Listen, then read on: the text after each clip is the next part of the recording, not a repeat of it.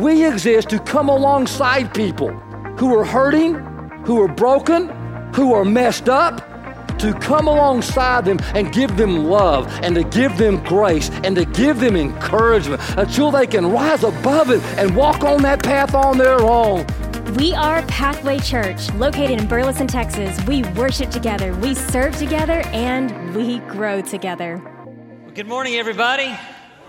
It is great to see you guys, and those of you that are joining us online at the bridge, wherever you may be, it's good to be here with everybody. And as the video suggested, we are in our second weekend of this journey that we began last week, and it's this idea where we're looking at life through the lens of the storms in our past and the things that the storms teach us about ourselves, about God, about our world. So to begin, I want to begin with just a couple of quick stories. And the first one takes us back to 1987. It was in the storm season, so probably around May, June-ish. I'm in the thriving metropolis of Joshua, Texas. I'm at my dad's house for the weekend, and the sky turns like really, really dark gray. And then the clouds, they start to make this funny shape. I'd never seen it before. It was the clouds were making like a funnel shape. I'm like, wow, what's that? My dad said, oh, that's a tornado, son. Oh, boy. Tornadoes in full effect. We got nowhere to go. There's no secure place for us to go, no place to hide. And as this storm is raging, I've got this question just bouncing around in my 6-year-old mind that I'm haunted by. I can't get beyond this question. After college, one of my close friends, she and her boyfriend, they decided to get married. And shortly after that, they say, you know, we want to start a family now. They want to have kids. And a year goes by, and another year, and another year. No kids. All of the work they could do, all the work the doctors could do with fertility, nothing. It never happens for them. And in the middle of this storm for them, that same question that I was asking myself at age 6, it becomes their question in this storm. It becomes their prayer, so to speak. There's a woman that I know, sweet woman, but she's got a past. She's got a checkered past. If you look at her life in the rear view, what you'll find is burned bridge after burned bridge after burned bridge, all because of this prison that she had lived in, the prison of addiction. But she's on the other side of it. God has delivered her from the addiction, but now she's doing the hard work of trying to rebuild all of those burned bridges in her past so that she can once again have a relationship with her kids. But after each failed attempt at trying to reestablish trust with the family, the same question, the same prayer that I had, that my friend had, it becomes her prayer in this moment. And it's one of the most quoted prayers of David of all time. The question is this: how long? How long, O Lord, how long? I'm guessing we've all said that prayer at least once in our lifetime, because that's what we want to know. When the storm hits, how long is it going to last? If we just knew back in March of last year, how long was that storm going to last? Do I have any Cowboy fans in the house? Where are my Cowboy fans? I can't be alone. What prayer do we say every January since 1997? How long? How long are we going to wait? How long are we going to endure certain things as Cowboy fans? What about toddlers? When you put toddlers in their car seat and you strap them down, most of them, what's the first thing they do? They freak out, they scream, they cry. Why? Because they are in shackles. They are in a prison in their own mind, and there's no way for them to know how long they're going to be like that. And it's a feeling we never grow out of. We hate being in the dark about how long something is going to last. You see, sometimes with the storm, it's not how painful the storm is. It's the agony of not knowing how long it's going to last. King David's prayer in Psalm 13, this is that prayer. He prays, how long? How long, O Lord, will you forget me forever? How long will you hide your face from me? How long must I wrestle with my thoughts and every day have sorrow in my heart? How long will my enemy triumph over me? David prays this prayer of desperation, and 3,000 years later, it sounds like somebody wrote it today. And so the storm has a way of teaching us something that we won't learn in any other arena. And it's one of life's most painful lessons. So last week, we looked at how the storm teaches us the lesson of humility. This week, the storm, it teaches us that hard, painful lesson called patience. Let's pray. Father God, we still our minds, our hearts, and our spirits because we long to hear from you. We wait to hear from you. We need to hear from you, Father. Because we know that you are good, you are a giver of all that is good, and that you are trustworthy. So, Father, teach us to be patient. Teach us to wait on your word. Teach us to be okay with the waiting. In your Son's name, amen. So I want you to go ahead and turn to Psalm 13 in your Bibles. And what we're going to do is we're going to work our way through this prayer of David while we look at the next chapter in David's story. So last week when we left off, David was victorious over Goliath. So now here we are in the next chapter in David's life, which we could call this season of David's life on the run, because that's essentially what he's doing this whole season of his life. So years later, he's anointed as the new king of Israel. But the problem is the current king, King Saul is still in power. And he doesn't want to give up his throne. And in his delusional mind, he's fearful of David. He thinks that David is going to try to take his throne away from him. So Saul, in response, says, well, you know what? It might be better if I just go ahead and kill David now. Be done with it. Problem solved. And so I'm going to be pulling from 1 Samuel 23, but I want you to stay in Psalm 13, because what I want you to do is, as you're listening to the story of David, this chapter, this storm in his life, I want you to really pay attention to how he's praying through the storm. So here we are in chapter 23. David's on the run, and he's got a crazed madman on his tail. Saul is tracking him down.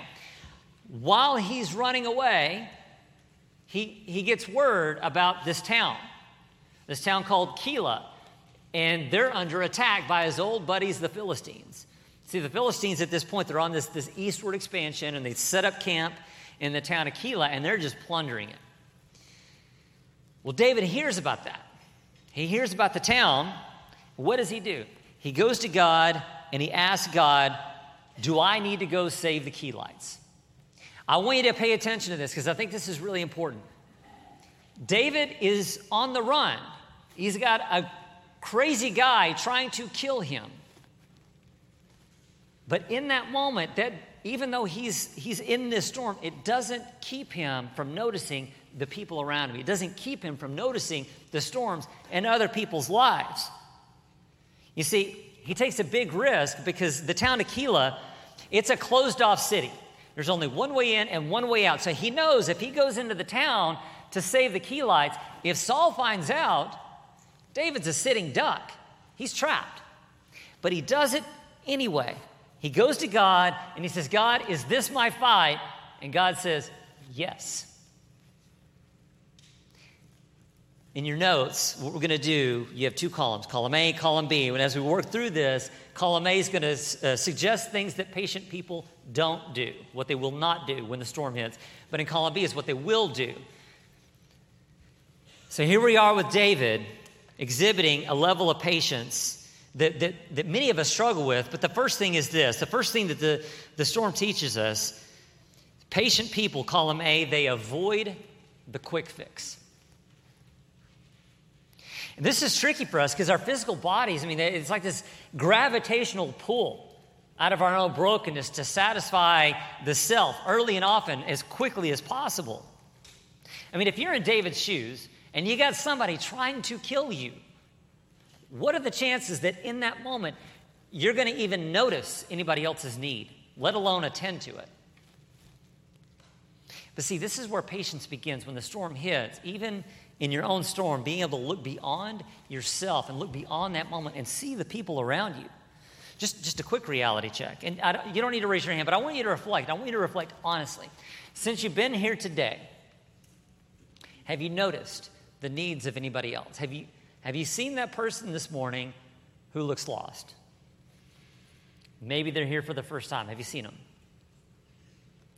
Or have you seen the person that's here? Maybe they have a smile, but behind that smile is a lot of pain, a lot of grief. They're going through something really difficult. Have you seen that person yet this morning? Or the person that even though there's so many people, they're surrounded by a crowd, they still look lonely, just waiting for somebody to see them, for somebody to say hi. Have you seen these people this morning? All three of them are here right now. I promise you, I've seen all three. You see, when our storms hit, what do? We close everything off. We hunker down. When the storm hits, that's when we say things like, it's me time. I got to take care of me and mine. I got enough junk on my own. I can't worry about your junk. And we lie to ourselves. We say, but when my storm passes, then I can help you. Then I'll help you out. I got to get through this. But what happens? The storm passes, and then another one comes, and then another one, and then another one. Don't let the storm steal your empathy. You see, David, he's figured something out through his journey. He's figured this out. It's that often the way God helps us navigate through our storms is by getting into the junk of somebody else's life and helping them with theirs. What does a person do if they're in the storm of depression? Often the counselors will tell them, hey, go serve somewhere. Go be connected with somebody's need. Go serve in a kitchen. Go serve in a shelter. Go serve in a nursing home. Somehow get beyond yourself and be connected with the needs of others. Why? Because when you do that, it changes your desire. It reframes your entire world, how you think about your priorities, the things that you're worried about, the things that you're afraid of, the things that you think are important. It reframes all of that. It changes your desire. You see, David, what does David desire? Listen to this prayer. It's Psalm 13. How does it begin? How long? How long, O Lord? Will you forget me forever? How long will you hide your face from me? He yearns, he desires above his own personal safety, above his own need for self-gratification. He yearns for God. What do you desire? Really, what do you desire? Just as a fun little exercise, if you want this week, write down a list of 3 things. Write down, these are the top 3 things that I desire the most. Write them down. And then go over and check your bank account, your calendar, and the screen time on your iPhone and ask yourself, do these 3 things point to the things that I say I desire the most? Do they? Because if they don't, what I will tell you is that first column, that's what you want to desire. But the second column tells you what you really desire. You see, David, he doesn't have a bank account. He doesn't have a calendar. He doesn't have a phone. But if he did, all 3 of them, I'm telling you, they're pointing to God. David's sending God friend requests. David is tagging God in posts. God is always trending in David's world. Why? Because he yearns for God above anything else. And when the storm hits, even when it's painful, he still yearns, waits, listens for God. You see, it's patient people, instead of looking for the quick fix in column B, they embrace the pain. They don't shield their eyes from it. They don't try to medicate it. They lean into it. So here David is. He's in the town of Keilah, and he's trapped in as he's fighting the Philistines. Well, sure enough, Saul finds out where David is. And Saul says, okay, he calls up his army, says, let's go and take care of this a nuisance once and for all. Let's go kill David. David gets word of this. He hears that Saul is on his way. And so what is David's next move? There in verse 10 in chapter 23. David said, O Lord God of Israel, your servant has heard definitely that Saul plans to come to Keilah and destroy the town on account of me. Will the citizens of Keilah surrender me to him? Will Saul come down as your servant has heard? O Lord God of Israel, tell your servant. And the Lord said, he will. The storm's closing in on David. It's starting to envelop him. But he doesn't freak out. He doesn't panic. He goes to God. Before he asks anybody else, he goes to God to see what God thinks. And it's not this freaked out sort of prayer where he's saying, oh God, what do I do? What do I do? What do I do? It's not that at all. It's a very genuine, okay, God, there's a storm coming. And its name is Saul. What's my next move? What do I need to do? You see in your notes, patient people, when the storm hits, column A, they don't spiral. I had a conversation recently with a relative, and they were in a storm. And as I'm listening to them on the phone, listening to them unpack their storm, as they describe their storm, what do? They start spiraling, where one negative thing leads to another and another and another, and it's just compounding. They're coming up with the most ridiculous of fears, as though it's an actual fact, a reality of life that they're going to have to deal with. And every step, there's no hope. There's no resolution. There's no way that things are ever going to work out for them. And in that moment, I actually had to break my rule. And on the phone, I had to raise my voice just to get them to shut up long enough so that they could breathe and they can listen. You see, impatient people, they struggle with this. When the storm hits, they have a hard time listening in the storm. Have you been in those seasons? Have you been in those seasons where you're freaking out, you're spiraling, you're asking God, why, what am I going to do, what am I going to do? So last week when I told you the storm of my life when I was in college, how my day of graduation, that was that pivotal point for me that night when I went to bed saying, okay, I've got to make some changes in my life. It's time to get to work. That next morning, the day after I graduated college, that began a new season in my life, a new journey where I'm reaching out. I'm asking God, okay, God, where are you leading me? The answer to that question came about 8 years later. 8 years of me searching, listening, learning, trying to understand, wrestling, figuring out, God, where are you leading me? Now, to be fair, it's not to say it took God 8 years to answer the question. More likely, it took me 8 years to learn how to listen, 8 years for me to kind of burn away some of this selfish desire that was shrouding my ability to listen to God. You see, sometimes we hear where God is leading us. We don't like what we hear. And so what do? We keep asking the same question, thinking eventually, hey, God's answer is going to change.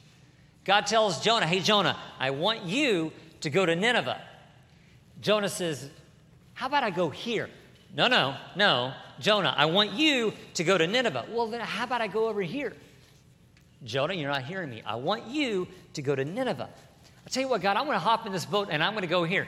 Jonah, I'll tell you what I'm going to do. I'm going to swallow you up with the fish, and I'm going to take you to Nineveh. You're getting there. You see, when we hear what God's saying, sometimes we go to God with this prayer. God, these are my plans. This is where I'm going. Would you bless my path? It doesn't work that way. We can't ask God's blessing on a path that he's not paving for us.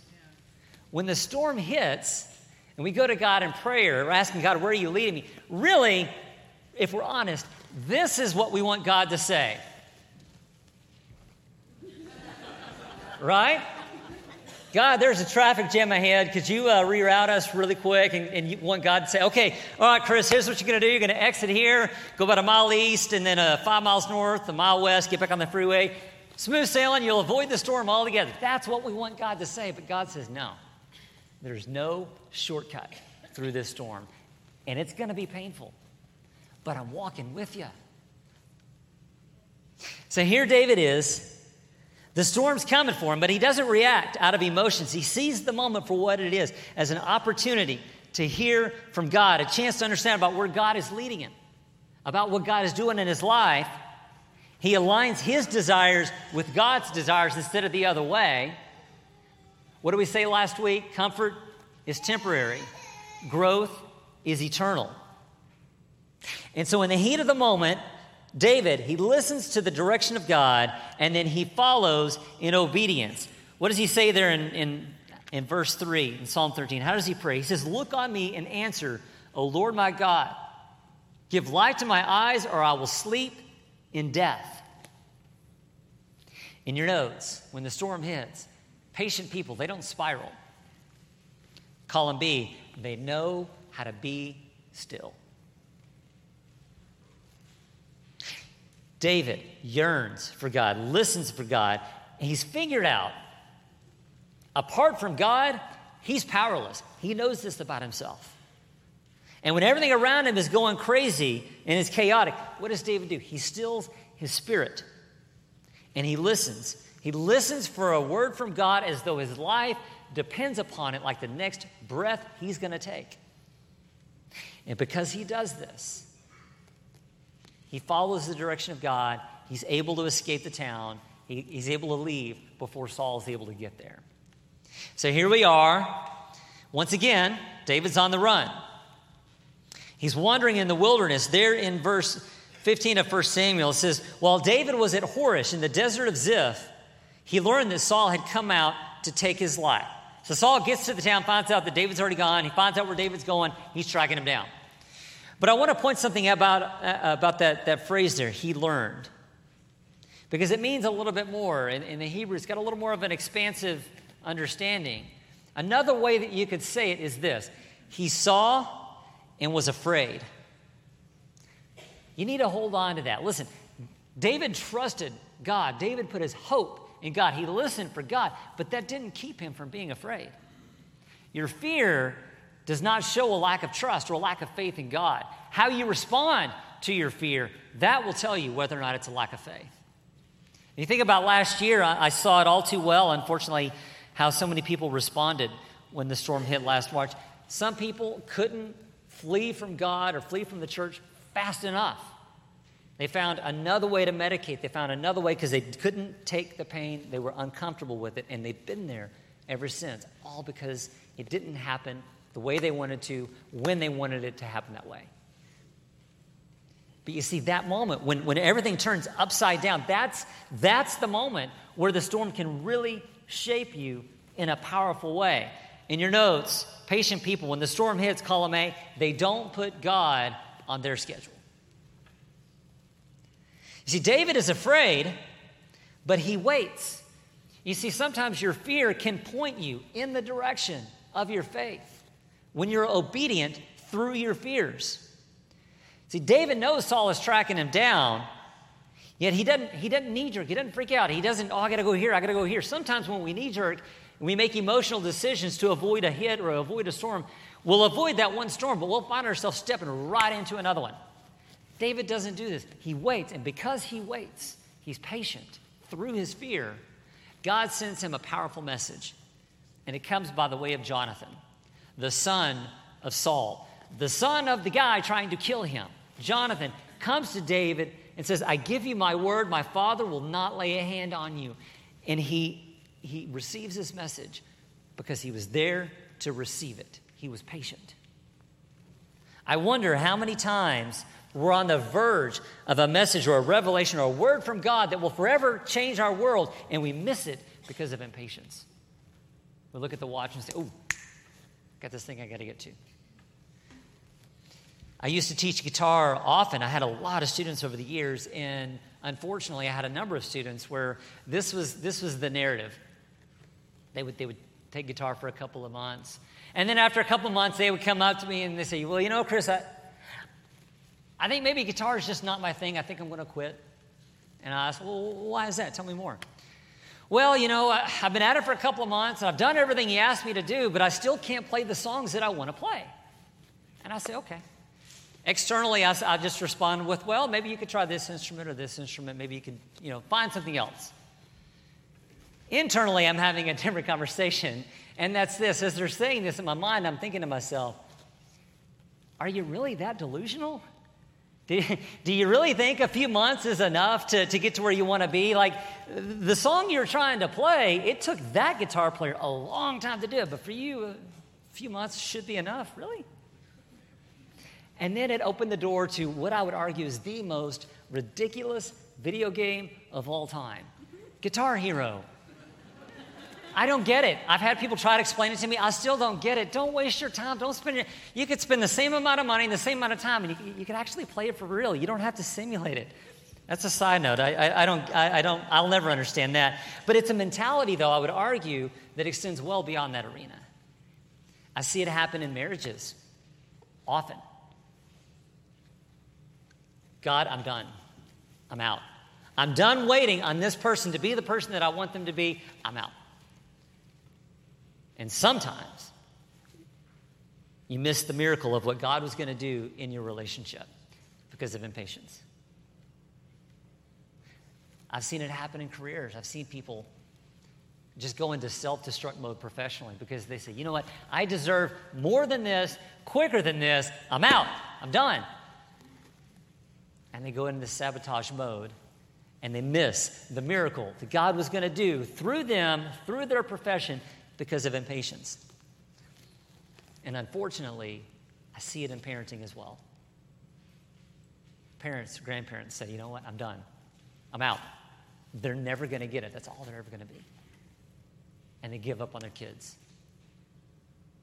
And unfortunately, the kids miss the miracle that God was going to do for them through the parents. If you were a parent or if you're a grandparent, that's an option that you just don't have. You don't ever get to say, I'm done. You're in it until the day you die. Whatever it is, impatience could be the biggest obstacle between us and the revelation of God in our world. You see, impatient people, they want God to operate on their timetable. But in your notes, patient people, column B, they place their trust in God's timing. We become arrogant when we tell God what His timing needs to be, or when we move on without God. Think about the two characters of the story, King David and King Saul. Both kings of Israel, but King David, he would go on to be one of the greatest kings of all time. King Saul, not so much. What was the difference between the two? Saul was an impatient man. Saul didn't trust God's timing. Saul wanted God to operate on his timetable. Saul moved on without God. But David, he waits. He actively waits for God's timing. How does David pray? I want to go back to this again at the beginning of his prayer. He's saying, how long, O Lord, will you forget me forever? How long will you hide your face from me? How long must I wrestle with my thoughts? He's asking God, how long? He sees the pain of attack, but he's asking, how much longer? He's not saying, okay, I'm done waiting. I'm done asking how long. God, I'm moving on without you. I'm going to take matters into my own hands. I want to handle this myself. That's not what he's saying. In the middle of his despair, in the middle of his storm, he continues to wait for God. Do you know why?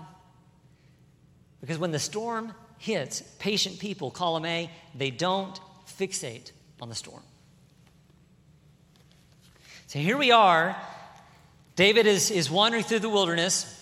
Saul's on his tail there in chapter 23, verse 26. It says, Saul was going along one side of the mountain, and David and his men were on the other side, hurrying to get away from Saul. As Saul and his forces were closing in on David and his men to capture them, a messenger came to Saul saying, come quickly, the Philistines are raiding the land. Then Saul broke off his pursuit of David and went to meet the Philistines. Did you catch that? David's on one side of the mountain, Saul's on the other of the same mountain. That's how close they were. But even in that moment, you see, here's the thing. David's not running away from Saul. He's running towards God. He's not running away from a bad situation. He's running towards a good one. You need to understand when the storm hits, you have more than one option. It's not just, I got to run away from this. You always have the option, God, I'm running towards you, whether there's a storm or not. I'm always running towards the good situation. You always got that choice. Listen to how he prays. He begins with, how long? How long, O Lord? How long will you hide your face from me? How long must I wrestle with my thoughts? How long will my enemy triumph over me? You hear this. You can feel the depression, the despair, the raw emotion in David's prayer. But this is what makes this such a powerful prayer. He begins with these list of complaints, but look how he finishes his prayer. Verse 5, but I trust in your unfailing love. My heart rejoices in your salvation. I will sing to the Lord, for he has been good to me. Do you hear that? How long? But I trust. God, I don't want this pain anymore, but I trust. God, how much longer am I going to be in misery, in isolation? But I trust. In your notes, patient people, when the storm hits, they're not looking at the storm. Column B, they keep their eyes on God, no matter what. This is why it's such a powerful prayer for me. It's why it's one of my favorites. Pain and hope, misery and joy all together in the same moment. See, David doesn't wait for the pain to go away to start claiming his hope in God. See, this is how the storm can teach you something very, very powerful. It teaches you how to sing to God in the midst of your pain. It teaches you how to claim your hope in God in the presence of suffering, a suffering that you're not even sure how long it's going to last, to claim joy, hope, and trust even in that moment. How did he do this? How did David develop this kind of trust in God? Because it wasn't his first storm. He knew God's love was unfailing because he experienced it as a shepherd. He experienced it as he faced Goliath. David knew God was faithful because he had experienced it before. And David had a moment in his life that he could point to when the storm hit to say, yeah, but I remember this. Do you have that moment? Do you have that moment in your life that you can point to? If you notice, I always wear this around my wrist. There's a reason why I wear this around my wrist, because it reminds me of the unfailing love of God, that God is trustworthy. And it's just two numbers, latitude and longitude. But the place, the point that it speaks to, just on the other side of that column in the foyer, there's a TV. On the other side of that, I could point almost directly to the tile that I was standing. The moment where, for the first time, I met this adorable little redheaded 7-month-old boy who would one day call me Dad. And it was at that same spot where I met his mom. The most beautiful woman I'd ever seen, a woman I had no business asking out, so far out of my league, but I'm like, what do I got to lose? And years later, she would stand in front of a bunch of people and look at me and say, I do. And it was at that moment, at that point, where God created a family that years later would bring about the most adorable little girl I've ever laid eyes on. I look at this, and I think about that point, and I think about what God did, and I think, man, Chris, you have really screwed up over the years. You've made a mess of things time and time and time again. Yet, despite all of that, look what God did through you. Look what God did for you. And so I've got this that I can point to. And when the storm hits, I can pray, God, how long? But I trust. Do you have that moment? Do you have that moment that you can point to? If you don't, connect with one moment in time that was pivotal for you, where you became aware of the grace of God in a powerful way, that it changed your life. Have something that points to it so that when the storm hits for you, you can pray, how long? But I trust. And when you pray, you listen. David listens. You can almost hear the voice of God in this prayer. You don't see it, but it's there. Somewhere between verse 4 and verse 5, there's a pause. And I imagine in that moment, David pausing to listen.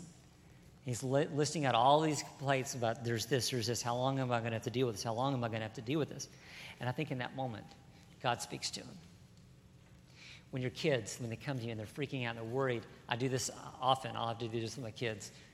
There comes a point when they ask enough questions, finally I'll just look at them and say, hey, do you trust me? If you do, don't worry, just follow me. Right there between verse 4 and verse 5, I imagine God looking to David and saying, hey, David, do you trust me? If you do, come follow me. And how does David respond? But I trust in you, God. This is how I want to finish, real light, but I want to give you a couple of things to think about, a couple of things to maybe do this week. Because, look, patience isn't something you wake up one day and like, I got it, I found it, I have patience now. It doesn't work that way.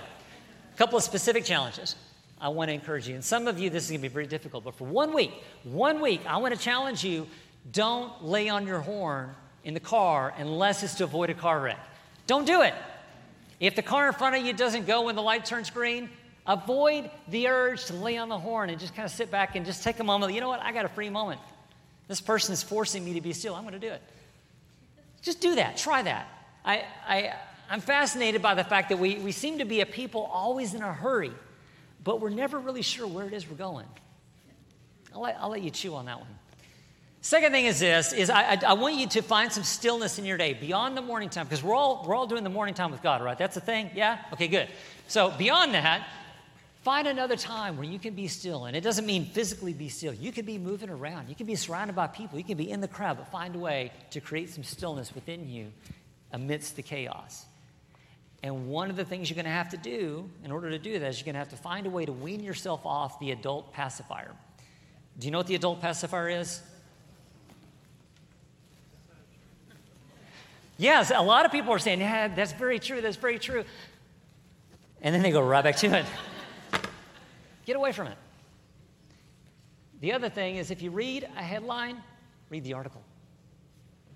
There's a novel concept. You know what a caricature artist is? What a caricature artist will do is they'll look at a person, they'll pick out what is their most outrageous feature, and then they're going to draw the portrait, and they're going to exaggerate that feature of that person.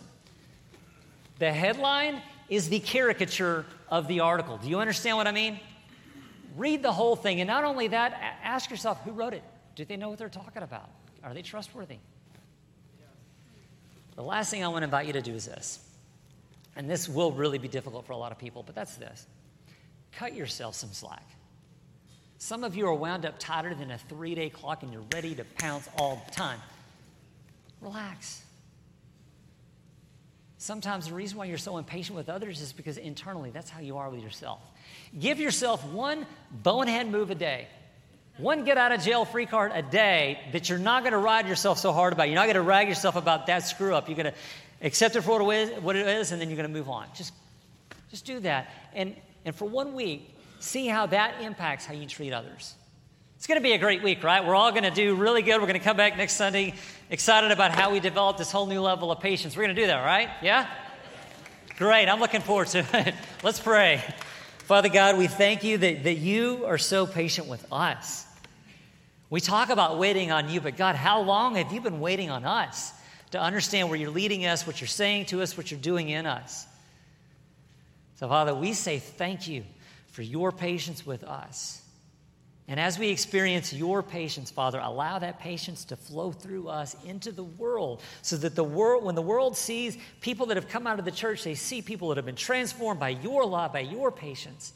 They see a people renewed with a sense of love for the people around them.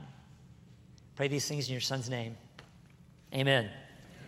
Hey guys, remember before you leave, go out, sign the new space, sign up for family camp, and enjoy your day. Thank you for joining us. If you would like more information on Pathway or to get connected to a ministry, visit our website at pathway.church. We look forward to growing with you as we worship together. God loves you. God is with you.